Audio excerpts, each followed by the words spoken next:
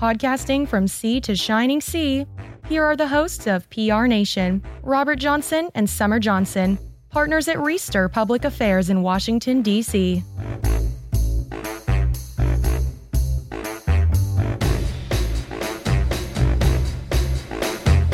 Good morning, good afternoon, and good evening, PR Nation.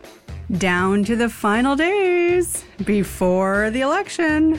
Ooh-wee, it's getting hot in here. Did you just quote Nelly? Maybe. Don't do that. Don't do that. Why? That's my music. Well, you can have it. I prefer Hotel California, Sir Duke, Baby I Love Your Way, Frampton, that kind of stuff. Sarah, I need a little bit of backup here, Please help me out here. I have to say, too, Robert, I don't know if our music tastes align that much either. What? What is your music taste, Miss Hissy Fit? I do.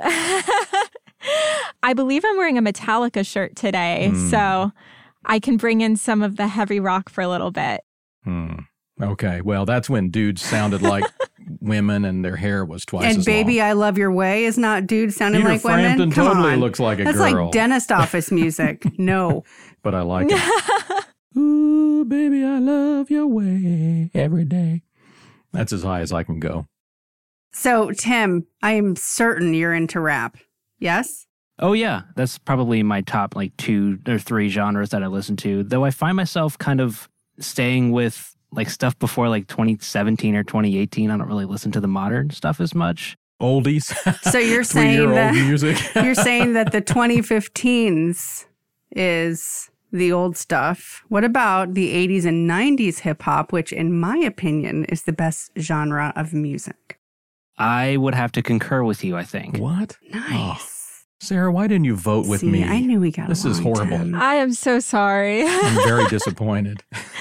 I think the consensus is that we're all into older music. I think we need one more person on this podcast team that likes country, and then we'd be super rounded out. Nah, No, we don't that's need fine. That. We don't need that. Who is that person? I don't know who I that have to person look is. for him. I don't know where to find that. Not me. There's a law against job applications asking about such things like music preference, Music I'm preferences. sure. Yes. I'm sorry. You like country music. You're not You're hired. out. Okay. In other news, it's Halloween Eve today, and so I thought it would be a good time to take the audience on a little trip to a place where souls get lost in time, never to be seen again.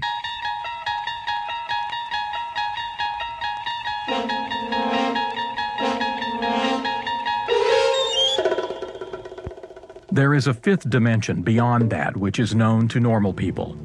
It is a dimension as tacky as sock ties, yet as timeless as jorts, or so we're told. It is the middle ground between socially acceptable and socially distanced, between dress-up and make-believe, and it lies between Easton, PA, and the summit of Washington, D.C. This is the dimension where reenactors dream of a simpler life, with hard bread 3 times a day, and hot, smelly, woolen clothes in the dead of summer. It is an area we call the Gettysburg Zone.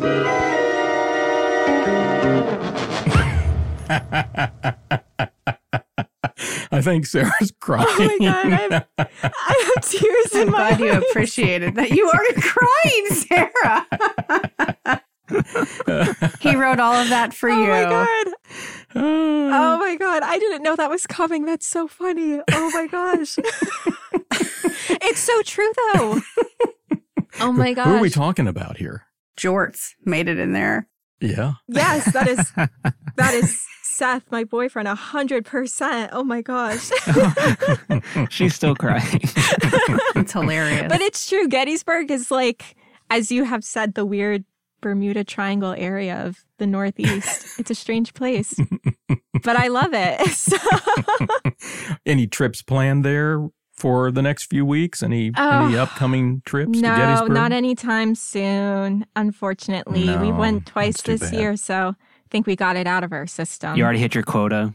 We did, yes. for 20 years. I will Seems a say, little low for you. it is a fantastic place to go in October. They have a million different ghost tours. It's very spooky. It's a good time. Today's show's a good one. Sarah, what's the plan for today? Scary is more like it. Today we examine a bit of fake news ripped from the pages of history. Let's just say it involves Martians and New Jersey. So enough said. Our guest wonders if PR people can learn anything from a radio play that aired this night in 1938. Our special Halloween Eve edition of PR Nation gets started right now.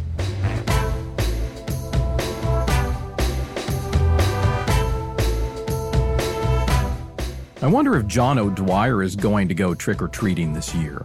If he does, he needs to wear a mask and keep his distance. He'll probably just stay home and manage a candy bowl on the porch for anybody who happens to stop by. Maybe he could play a spooky tune on his piano and leave the windows open so everyone can hear. Ooh, that would be really creepy. You know what's not creepy? What? The latest PR news from John O'Dwyer, president and publisher of the O'Dwyer's PR newsletter.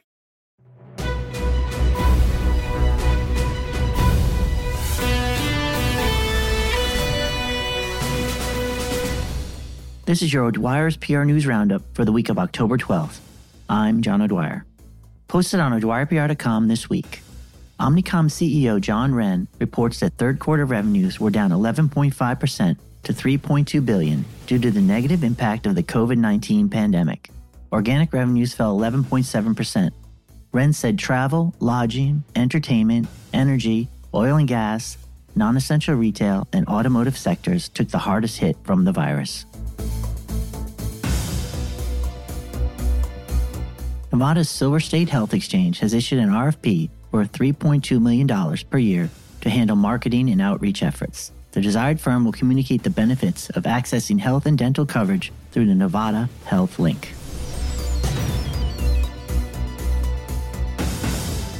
Molly Millerwise Miners, who is Chief Communications Officer at the U.S. International Development Finance Corp., has joined Brunswick Group as a partner in its D.C. office. Prior to the DFC, Miners was Principal Deputy Assistant Secretary for Public Affairs at the Treasury Department.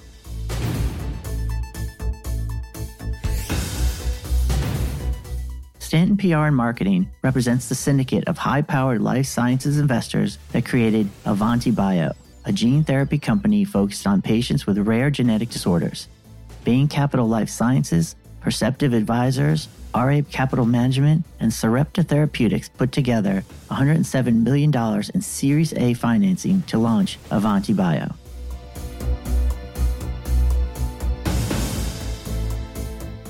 Finally, a report from risk intelligence provider CRISP says that negative comments about brands or companies are surging online, causing untold damage to reputation and putting consumer brand loyalty at risk. The report found that more than 2/3 of those polled reported witnessing a significant rise in the frequency of derogatory, offensive, or hurtful comments. That's your O'Dwyer's PR News Roundup for this week. Log on to O'DwyerPR.com for the latest PR news and commentary. I'm John O'Dwyer.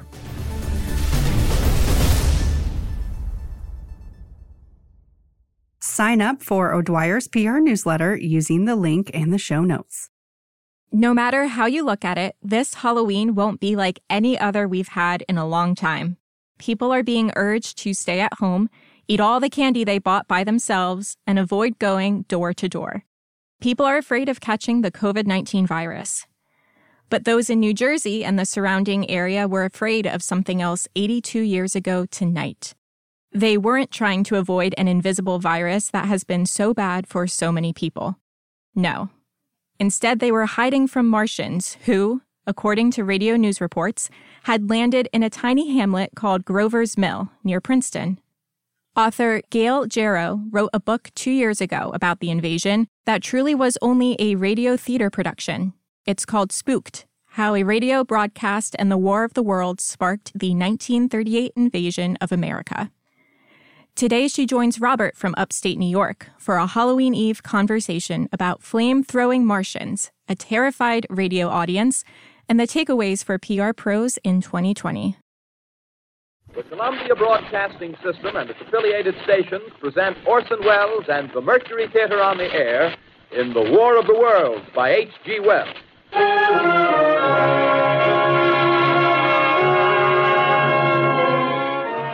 I have a background in science, And I've done a lot of nonfiction research. And I've become very sensitive and aware of false narratives and inaccurate information that just happens if you do nonfiction research. So I wanted to raise the issue of people believing in false facts. And to do that and to appeal to my readers, I searched for a hoax from American history. And there have been several intentional media hoaxes going all the way back into the early 1800s. I settled on the Orson Welles War of the Worlds broadcast because it is famous, but I discovered that many young people do not know about it. And I think it translates very well to today because it deals with media. Radio was brand new then, and people were not savvy about it. And in many ways, even though the internet's been around for a while, I don't think people are as savvy as they probably should be. So it seemed like a good topic. And then when I got doing more research about it, I found that it was a fascinating story. And it was really a story and a story and a story, because the original story of the War of the Worlds was a novel by H.G. Wells from 1898. Orson Welles picked it up for his radio program in 1938. After the broadcast, and we're probably going to talk about this more, there was a reaction to the broadcast, and that reaction made its way into the scientific literature. But it made its way in a faulty way. It was bad research. And the conclusions of that research ended up in psychology books, social science books for decades, until it was shown to be a bad study and the conclusions were inaccurate. So to me, that seemed like a great story that deserved to be told and for young people to read about it. And for people who knew the story before and didn't know how the results and the myth of it have been debunked. And it's a perfect topic for public relations professionals to look into because of all of that. We do messaging. We look for reactions to our messages. We implore our clients and our organizations to tell the truth because bad things happen when you don't. There are just so many reasons why someone in PR ought to take a look at this moment in American history, even though it was a Halloween prank, essentially, for lessons about how to deal with the work that they're doing today. Would you say? Absolutely agree. And for people who are on the receiving end of PR, it's also valuable because I'm sure many of the techniques used in advertising and PR to convince people of a message were also used in this radio broadcast. So it kind of goes in both directions. The more things change, the more they stay the same, I guess. Yes. And this is something I've learned in all of the books I've been writing. History repeats. And the reason it does, in my opinion, is because people don't really change. Human nature doesn't really change. So people act in a predictable way across history. So you can see these things happening again and again and again. And it helps to know that. It's a good thing to know. Before we get into the weeds, can you bring everyone up to speed on War of the Worlds, what it was, how it came to be? There might be some folks listening who don't know anything about it. The original novel by H.G. Wells was about Martians coming to the London area and annihilating everybody, basically. And he made it very realistic because he used actual places, including the town where he lived. And it was a very, very popular novel. It also ran in a magazine as a serial. And if you look to what has happened to this story since, I mean, we have had movies made of this and television programs, not to mention this radio broadcast we're talking about now. So there's something about that plot, that story, that has really appealed to people since 1898. And Orson Welles took advantage of that. He modified the story a little bit, though. The Martian attack was on New Jersey. Yes, part of the idea of adapting this was that instead of having it London, it would be New Jersey. and there were actual places used. I don't know if we're going to talk about more about how the writer did that, but that was part of making it seem very real to people. It was an hour-long broadcast with lots of disclaimers. If you were listening, you knew it wasn't real. Yes, and it was on a program called the Mercury Theater on the Air, and this had been running since the summer of 1938. It was on CBS Radio. Orson Welles was the host. It was being produced by Welles and also his partner, who is John Houseman, that people might know from The Paper Chase, for which he won an Academy Award. But he was a writer, a producer, very talented guy. They were doing this series of weekly broadcasts that were 1 hour long, in which they took a novel or a story that was well known and they reduced it to a radio drama that only lasted an hour, which in itself was a real challenge. They had done things like Dracula, The Count of Monte Cristo. And this was just another one of the stories they decided to use. And the reason they picked it was because they hadn't done any science fiction, and science fiction was becoming popular in general. So they kind of randomly, from what I can tell, settled on the War of the Worlds. There wasn't television in 1938. This is how people got their news, their information, and their entertainment. They were tuned in. Yes, I discovered in my research that 80% of homes in 1938 had a radio, and the average listening time was 5 hours a day. It was America's favorite entertainment. It was above sports, books, anything else. So people were really into radio, and it was not only the source of entertainment like music, sports, but also news. And Welles kind of played on that piece. When you think of 5 hours a day listening to the radio in 1938, that in itself is just an unbelievable number because the radios then were half the size of refrigerators. Yeah, yes. My grandmother had one in her attic. They were amazing. And when I heard about that number of hours, it made me think about television. It's how people watch TV now. TV and movies and anything online. Well, yeah, unfortunately, I remember the first color TV in our house, and it is a lot bigger than my smartphone, which I can watch TV on today. So things have changed. If you were listening to War of the Worlds in 1938, you were in your living room. You were not in your car or walking somewhere with your gigantic radio on your back or in a wagon, right? No transistor radio plugged into your ear. No. Right. Yeah, it was a piece of furniture, essentially, is what it was, right? All of this is going on, right? What else is in the mix at the time when Mr. Welles decided to put his play on the radio? What else was happening in the world? How was the stage being set? Well, 1938, for people that really have studied history, know that it was a scary time. It was still in the middle of the Depression. A lot of people out of work or people that were worried about losing their jobs and their homes and their farms. But the big scary thing was that Adolf Hitler was making his move across Europe. And there was a lot of trepidation about where that was going to end up.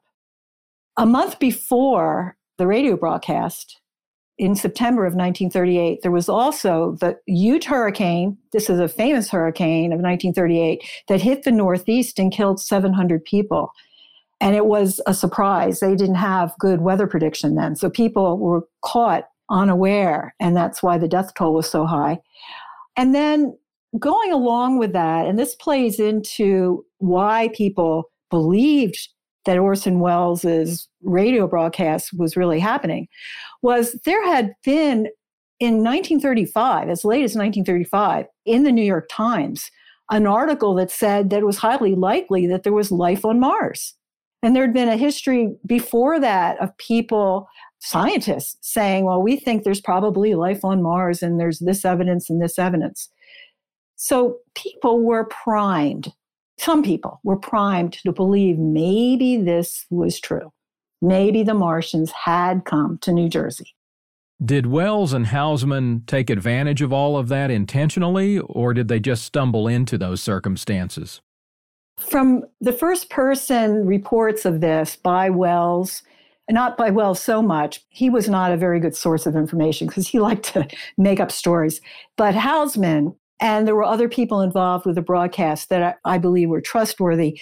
The answer to your question is no. They were shocked that anybody would have believed this. They thought they were just doing a fictional story that would be entertaining, that people would know that it was impossible. And of course, Martians weren't coming. They had no intention of fooling anybody. And when people did get upset and panicked about it, they were pretty shocked about that. The story itself is fairly detailed. The play that they performed on the radio has lots of people, lots of locations. It feels like you're listening to the news. And that was one of the ideas. So first of all, let me say that they had to prepare this in less than a week. These programs were on once a week. So Howard Koch, famous for Casablanca later, got an Academy Award for that. He was the writer, and he had to produce something in less than a week, a script.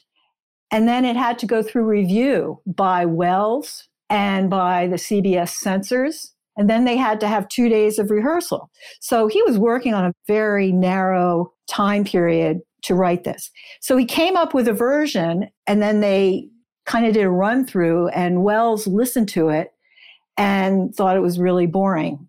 At that point, they decided, okay, we're going to do these news bulletins, and we're going to put in interviews with people who are actors to make it seem more realistic. And that, I think, is what made this story come alive for people and fooled people. It wasn't their intention. They were just trying to make good radio. So Koch, the story that he tells about picking the locations, he had a map of New Jersey, and he just kind of twirled his pencil around it with his eyes closed and put the tip down and looked to see what the town was, and it was Grover's Mill, New Jersey. So that was where he decided to have the Martians land. It happened to be near Princeton, which allowed him to bring in an astronomer who worked at Princeton, who could be interviewed about this strange thing that landed.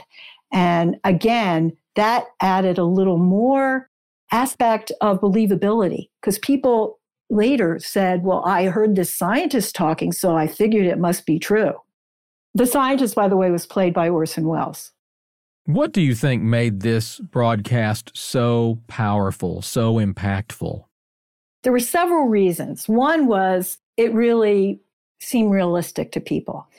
Part of that had to do with the actors, who were very talented. These were all stage actors that worked with Wells and Hausman on their theater, Mercury Theater, which did stage productions in New York City.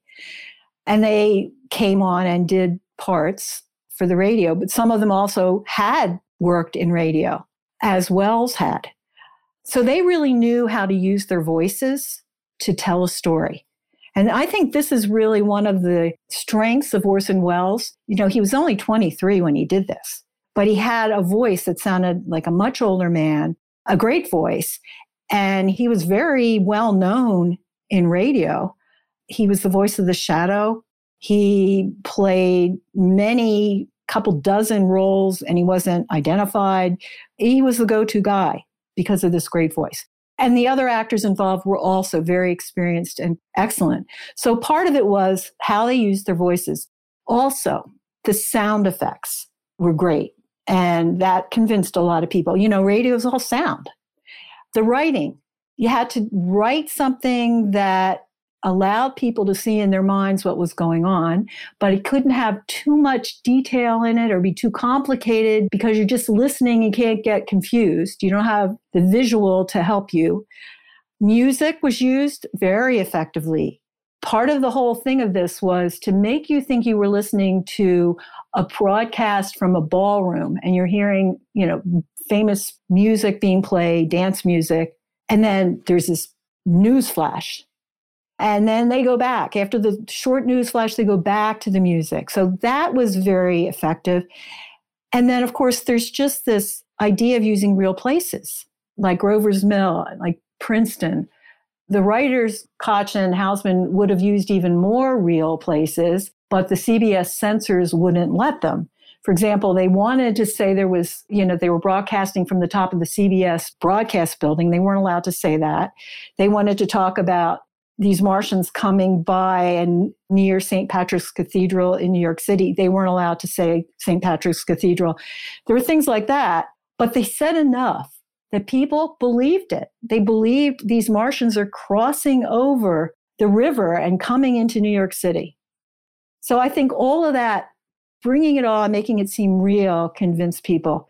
And the pacing was very well done too, because if you read this, you can tell, anybody that's paying attention knows this is ridiculous. The Martians landing and, New York City being annihilated in a few minutes is impossible. Right. But the way it was paced, it was very slow at the beginning with a weather report and with this music from a ballroom. And then it picked up and it really started rolling. And I think it confused people in a way when they were listening to it. At the end, it closes with a sole survivor, essentially, waking up the next morning and commenting on his situation. The sun hadn't come up yet.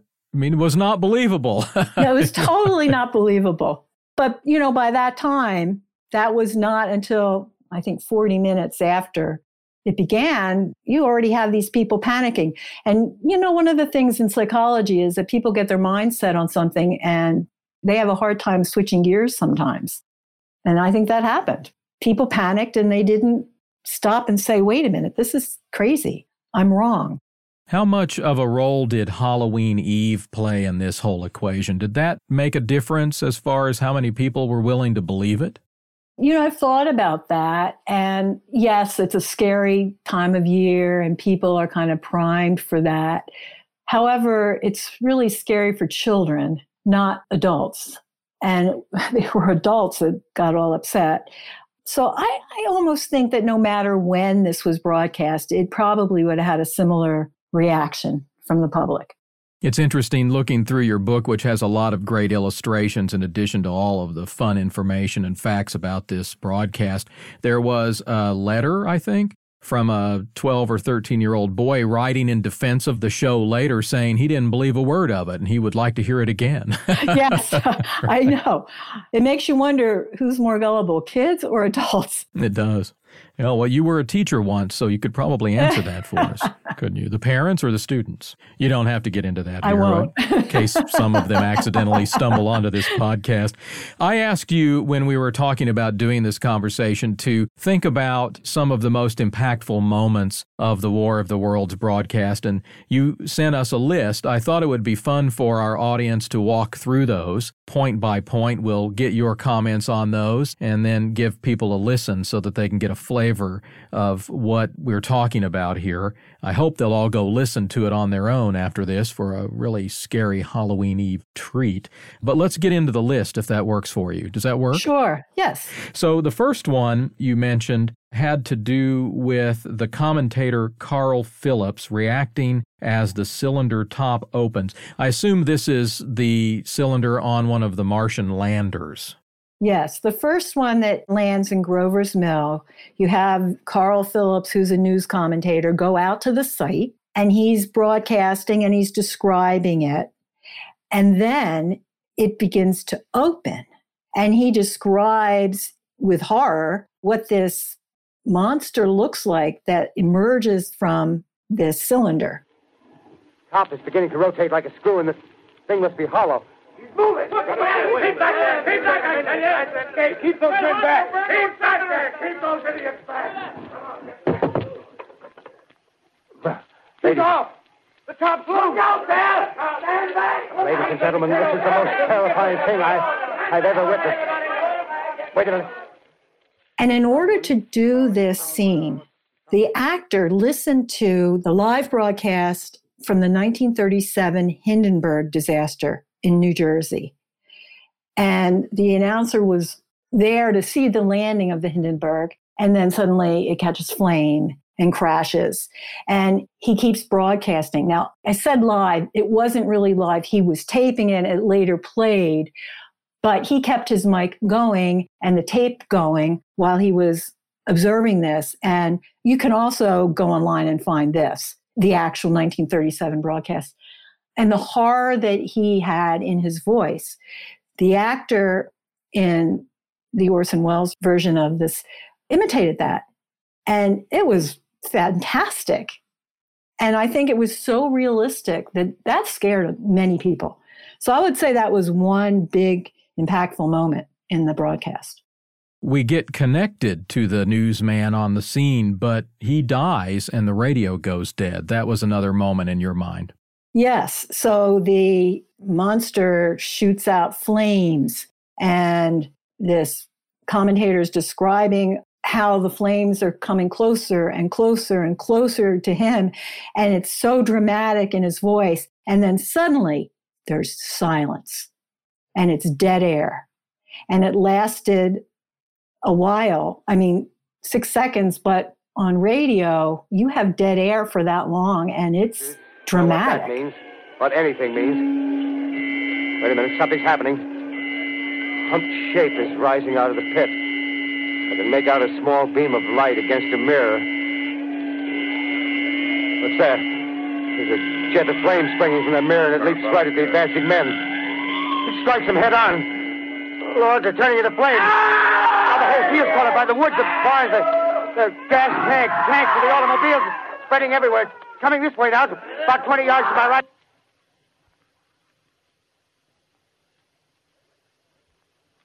Ladies and gentlemen, due to circumstances beyond our control, we are unable to continue the broadcast from Grover's Mill.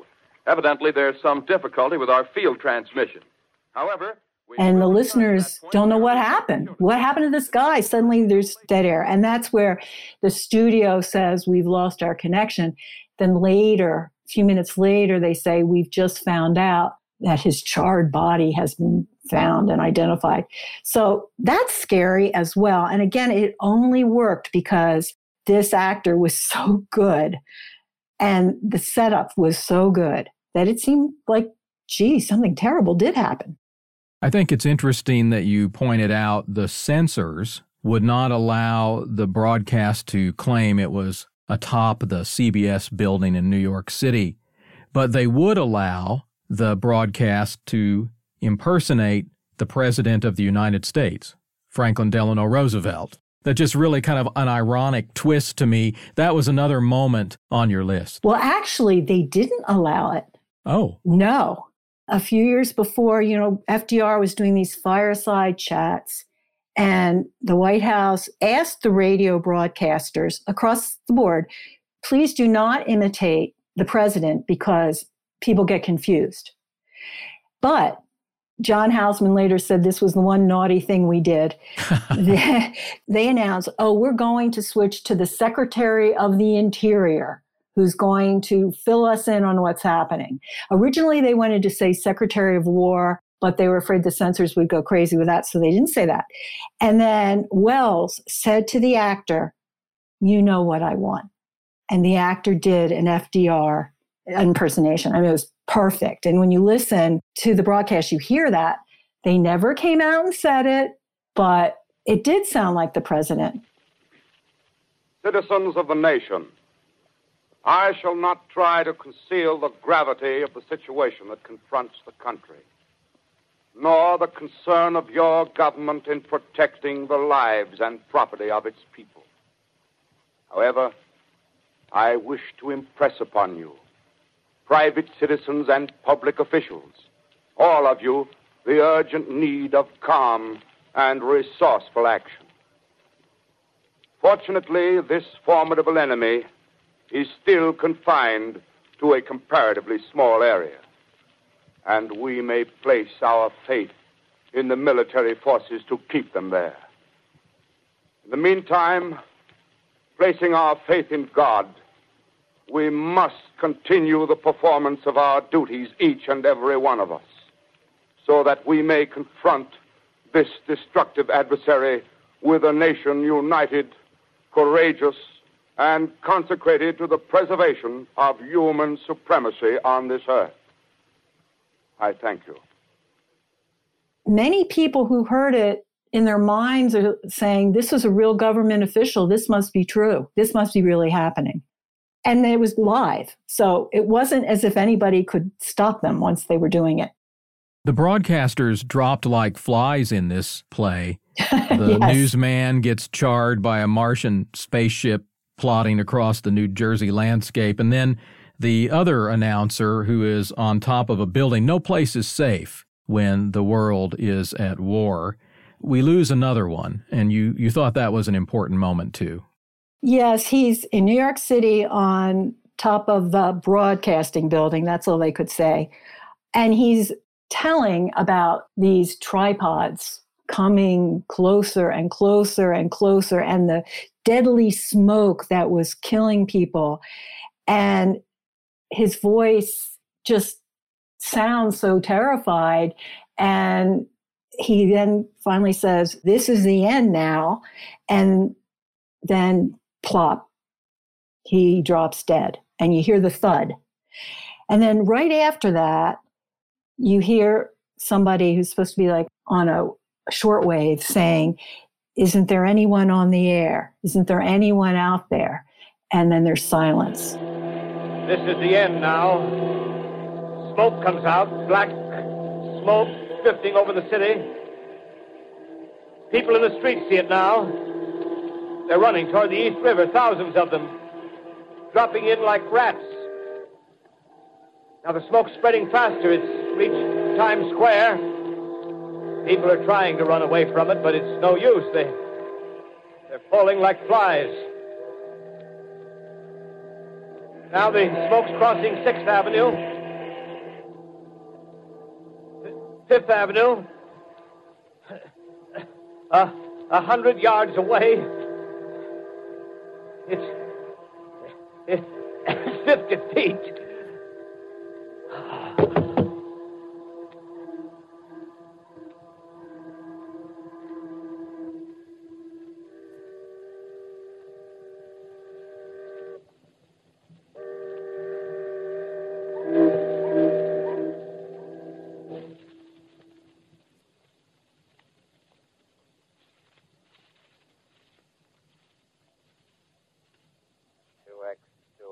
Calling CQ. 2X2L calling CQ. 2X2L calling CQ, New York. Isn't there anyone on the air? Isn't there anyone on the air? Isn't there anyone? 2X2L. So just that whole combination made people think, oh my goodness, everybody's dying. Everybody's dead in New York. Am I next? Not on your list was this sort of reflective essay thing that came at the end. To me, what you just described might have been a nice place to end the broadcast. They went on with this survivor who was speaking as though he were in a Shakespeare play. That didn't make your list. Is there a reason why? Remember, when they did this, when they wrote this, they weren't trying to scare everybody. That wasn't quite their goal. And they were just continuing the H.G. Wells story, which that's how that story is told. It's a survivor, and from the survivor's viewpoint. And then the survivor is the one that can tell the audience what kills off all these Martians in the end. So that part was probably the last 20 minutes of the broadcast, and it wasn't as exciting, and there were no news flashes. Am I Richard Pearson? What day is it? Do days exist without calendars? Does time pass when there are no human hands left to wind the clocks? It was Orson Welles' voice mostly, because he played that survivor. But the damage in terms of frightening people had already been done. They had listened for 40 minutes or so, and they thought this was really happening. And a lot of them had turned off the radios and hightailed it out of there. You know, they got in their cars and they ran away or whatever, or they took action such as running out into the street and warning their neighbors. So that's why I didn't put that. It wasn't impactful. the things that really made the difference had happened before that moment. And people who waited till that point and didn't turn the radios off, after that, they realized, well, this was just a story. And Orson Welles says that and says at the very end, basically, this was a Halloween joke. Well, they said it a lot during the broadcast. Why do you think people didn't hear it? Well, for one thing, and they did say it in the beginning, for one thing, there were people who tuned in late. So many of the people who reported that they believed it, at least for a while, were people who did not hear the introduction. So when they turned on their radio, they were in the middle of all this action. There was an announcement right before the commercial break and right after it. You are listening to a CBS presentation of Orson Welles and the Mercury Theater on the Air in an original dramatization of The War of the Worlds by H.G. Wells. The performance will continue after a brief intermission. This is the Columbia Broadcasting System. The War of the Worlds by H.G. Wells, starring Orson Welles and the Mercury Theater on the Air.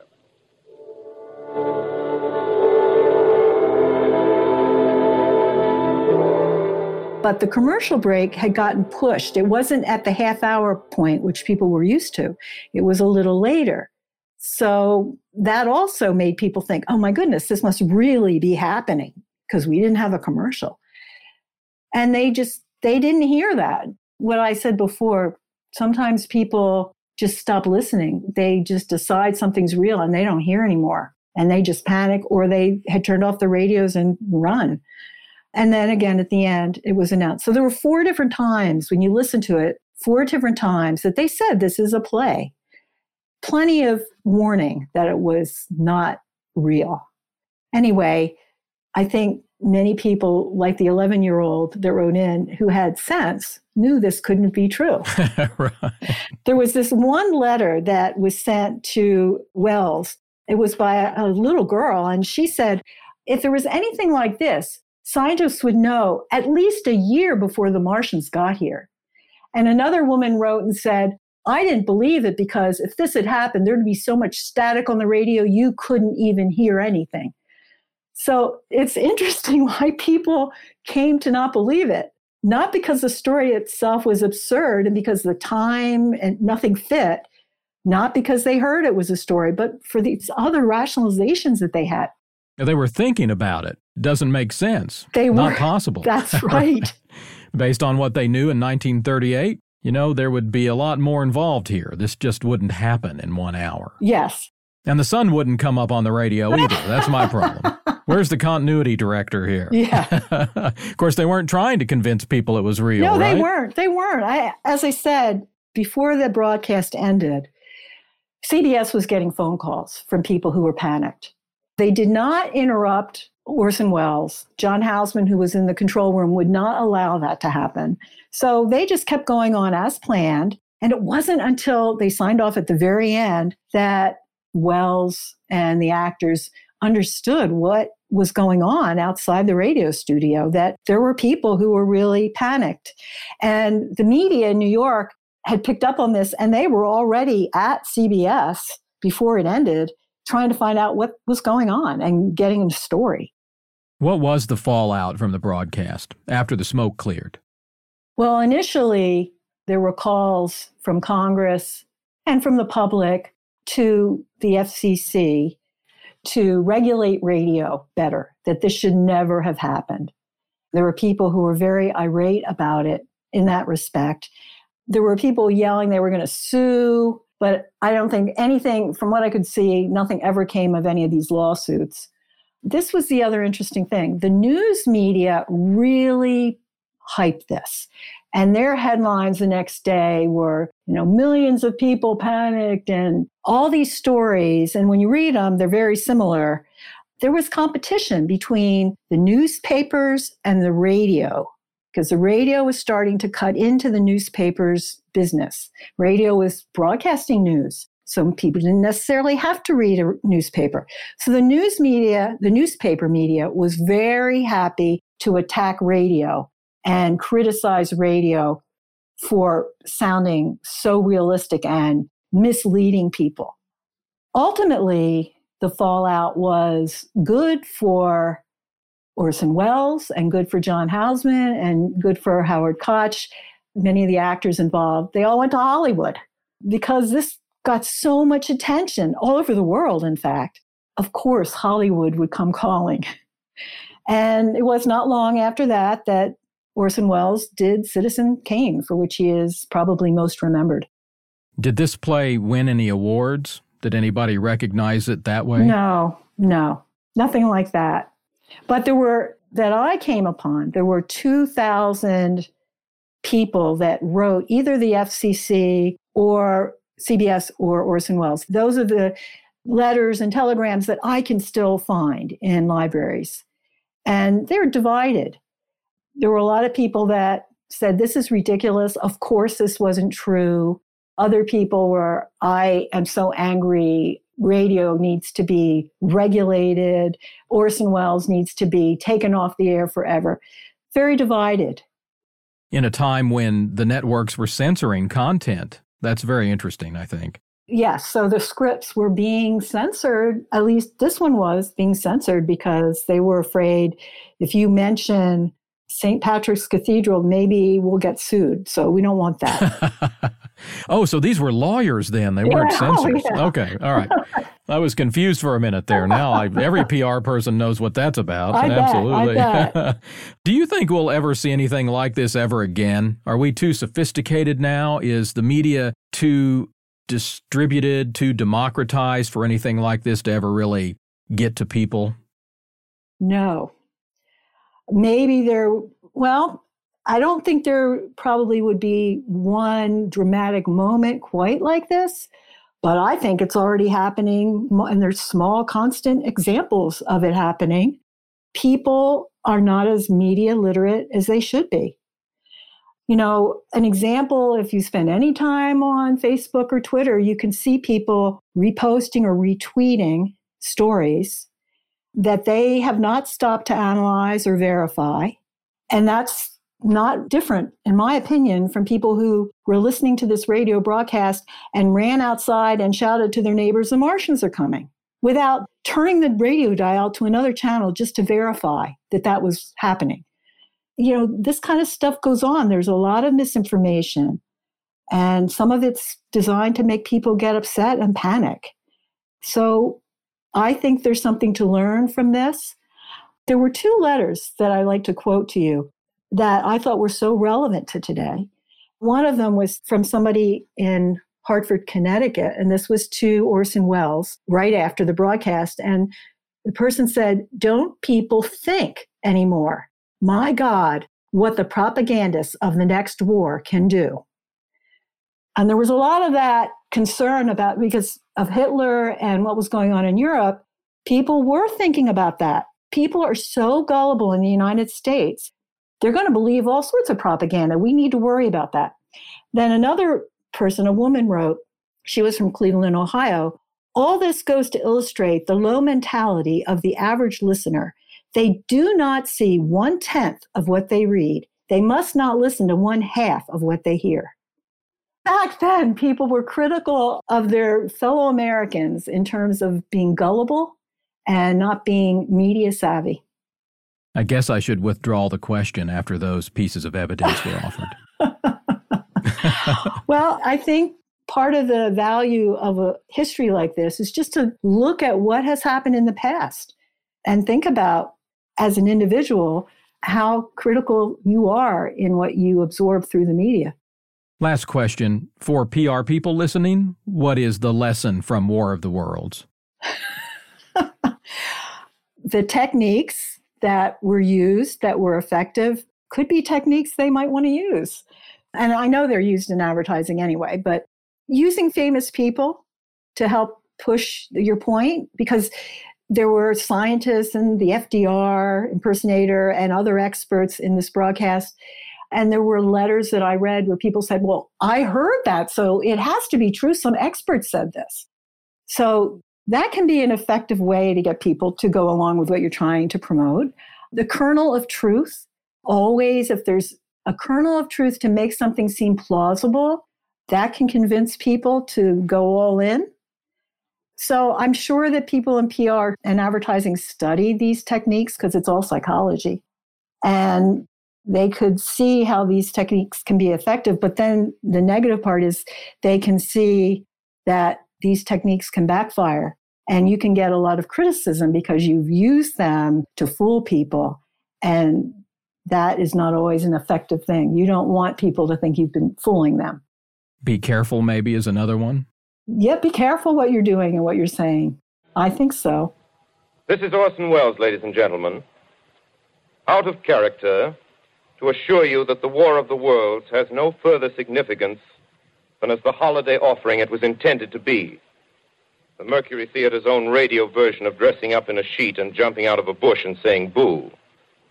Starting now, we couldn't soap all your windows and steal all your garden gates. By tomorrow night, so we did the best next thing. We annihilated the world before your very ears and utterly destroyed the CBS. You will be relieved, I hope, to learn that we didn't mean it and that both institutions are still open for business. So goodbye, everybody, and remember, please, for the next day or so, the terrible lesson you learned tonight. That grinning, glowing, globular invader of your living room is an inhabitant of the pumpkin patch, and if your doorbell rings and nobody's there, that was no Martian. It's Halloween. Listen to the entire broadcast and check out Gail Jarrow's book using links in the show notes. The War of the Worlds is an awesome story. Orson Welles and his team were almost too good at their craft. I think that this was the OG fake news, for sure. 100%. Absolutely. You know, when I was pulling those bites from the actual original broadcast that Gail was talking about, just listening through parts of the broadcast, I was getting a few goosebumps. It was pretty spooky. I love all things Halloween, horror, ghost related. So this sounds like the ultimate horror show. Do you now? Let's take a poll. So Sarah is super scary Halloween. What are you, Tim? No. Let's go with no. I am more of a Charlie Brown Halloween kind of person.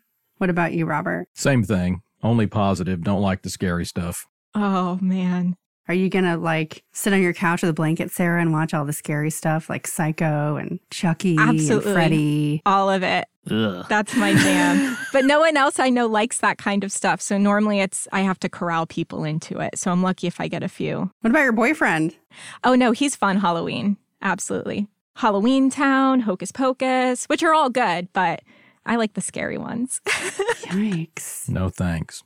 Welles was a great storyteller. PR pros like to say they're great storytellers too, but is it really that easy? We decided to ask someone who should know that. His name is Lindsey Graham. Hey, I know Lindsey Graham. Not that Lindsey Graham, not the politician. This Lindsey Graham is the best storyteller you could ever imagine. He has a bunch of great history podcasts on Apple Podcasts, along with other podcast apps. American History Tellers, American Elections Wicked Game, 1865, American Scandal, and then there's another one called Terms. Next week, in a bonus edition of the PR Nation podcast, we'll talk with Lindsey about storytelling. And when I asked him about this notion that so many people call themselves storytellers, here's what he had to say. Well, it's not just in PR. I come from a marketing advertising background in general, and my wife is in the same business. And there, too, the ubiquity of I'm a storyteller is predominant.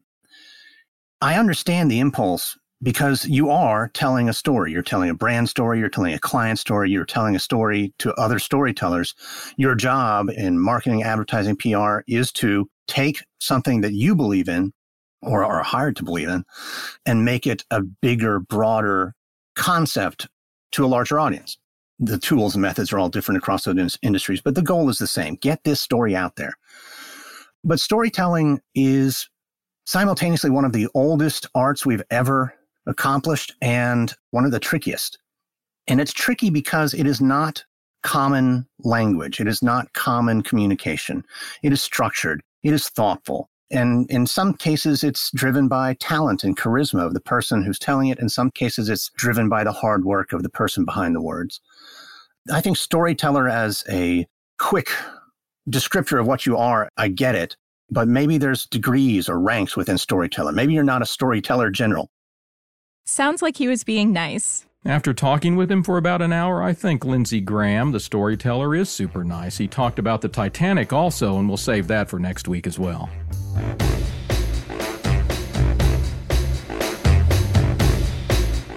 That's it for this Halloween edition of the PR Nation podcast, a podcast of PR people, by PR people, and for PR people, except me. I'm not a PR person. I'm just a lowly audio editor. But learning a lot. That's right. This show is all about PR peeps, and that's why we need everyone listening to leave us a rating and a review. You can subscribe, too. That way you'll never miss an episode, even a bonus episode. There's a bonus episode coming next week. It's usually our week off, but we love you all so much, we're giving you an extra show. Lindsey Graham joins Robert to discuss the fine art of storytelling.